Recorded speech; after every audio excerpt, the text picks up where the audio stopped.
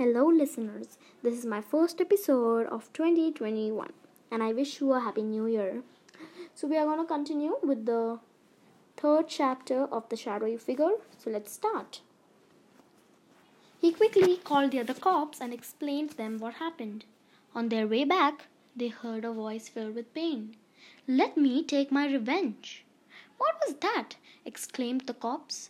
"Was that a spirit?" asked a policeman. "Oh, you really think a spirit is doing this?"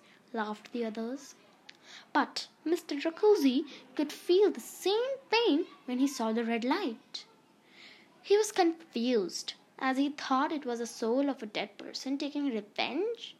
But it was difficult to believe it. Over the next few days, few more murders happened, and all happened in such a way like the murderer was trying to communicate to Mr. Jacuzzi. And Mr. Jacuzzi felt the same. He desperately wanted to meet him.